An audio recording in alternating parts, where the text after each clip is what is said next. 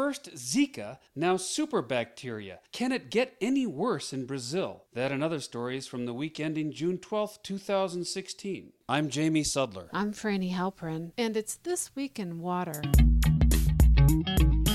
Very disturbing news last week about water quality in Rio de Janeiro, site of the upcoming Olympic Games and home to 12 million people. The world had earlier been alerted to the bacterial problems in Rio's water, but now 2 new studies show that antibiotic-resistant superbacteria have been found at some of its most popular beaches and also at a lagoon in the heart of the city. Reuters news agency reports that the virulent bugs can cause hard-to-treat infections, including meningitis. The CDC says that these bacteria contribute to death in up to half of the patients infected. The problems of superbacteria in Rio stem from the lack of basic water treatment. Waste from hospitals and hundreds of thousands of households pours into storm drains, rivers, and streams crisscrossing the city. According to one source, at least 70% of the sewage from Rio is dumped into Guanabara Bay untreated. Olympic athletes whose events will take place in open water are no doubt very concerned about their safety in the upcoming games scheduled to start in August. The waste treatment problem in Rio disproportionately affects the poor, and one wonders whether as much attention would be drawn to the crisis if the upcoming games were not occurring there.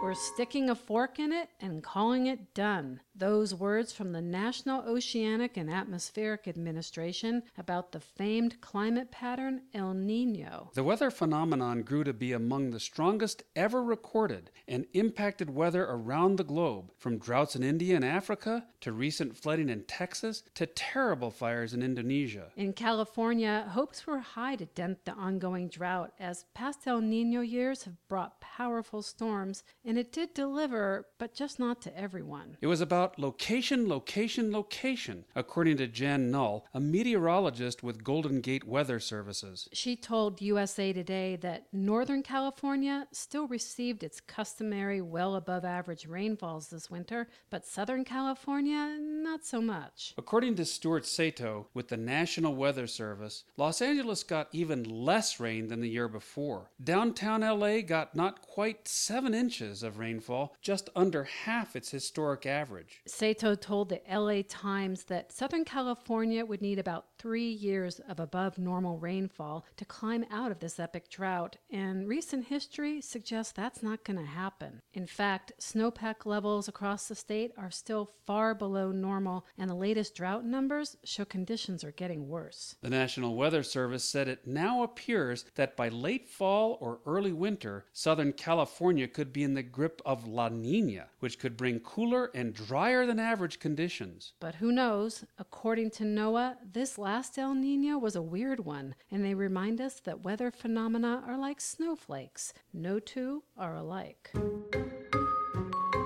It's happened before, and it's happening again. Water sprinklers are being used in drought-stricken San Francisco to repel homeless people from sleeping or staying on the streets. At first, it was the Catholic Archdiocese that was criticized for using the soaking practice to clear sidewalks. Now it's the luxury item auction house Bonhams dousing the poor. Video cameras have recently captured the business using rooftop sprinklers in the night and the day to spray precious water on the sidewalk and street. One homeless person told The Guardian that the unexpected shower destroyed much of her food and belongings. A spokesperson for Bonhams said that the sprinklers were not intended to disrespect the homeless, but rather to clean the pavement. Others see the practice as inhumane, but beyond that, it's prohibited under emergency water conservation regulations implemented by Governor Jerry Brown.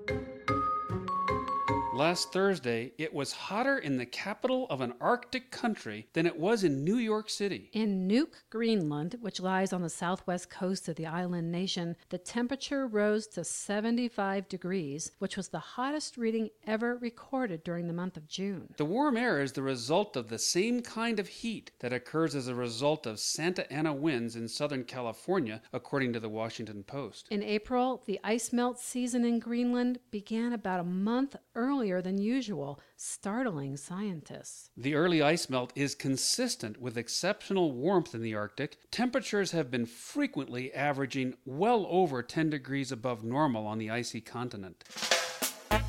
And finally, remember Dory from the movie Finding Nemo? She's the fish who explained to her undersea friends over and over again that she suffered from short-term memory loss. The character played into the myth that fish have a 3-second memory, but in fact, nothing could be further from the truth. Fish like Dory probably remember a lot, according to new research. And they also possess the ability to recognize human faces. And when they do recognize a person, they spit on them. Now, this isn't out of spite or anger. Spitting is a unique hunting method of the tropical archerfish, which sends out jets of water to stun its victims. Researchers took advantage of this ability to test their memory. They trained the fish to spit at a particular image of a human face in order to receive a food reward. They found the fish could distinguish one face from 44 others with surprising accuracy, over 80% of the time. The research offers evidence that fish are much smarter than we think, but in fairness to other animals, we know dogs can remember us, and it's been shown that birds like crows or pigeons are able to pick us out of a lineup. But those animals have neocortex-like structures in their brains, similar to humans. Fish don't have anything like that, which makes this study so surprising. So next time you think your goldfish is swimming about his bowl, aimlessly darting in and out of his castle in fake seagrass, don't kid yourself. He's watching you. This Week in Water is sponsored by the American Waterworks Association. Unite the world of water at AWWA's ACE 16 in Chicago, June 19th through 22nd. Learn more at awwa.org/ACE 16.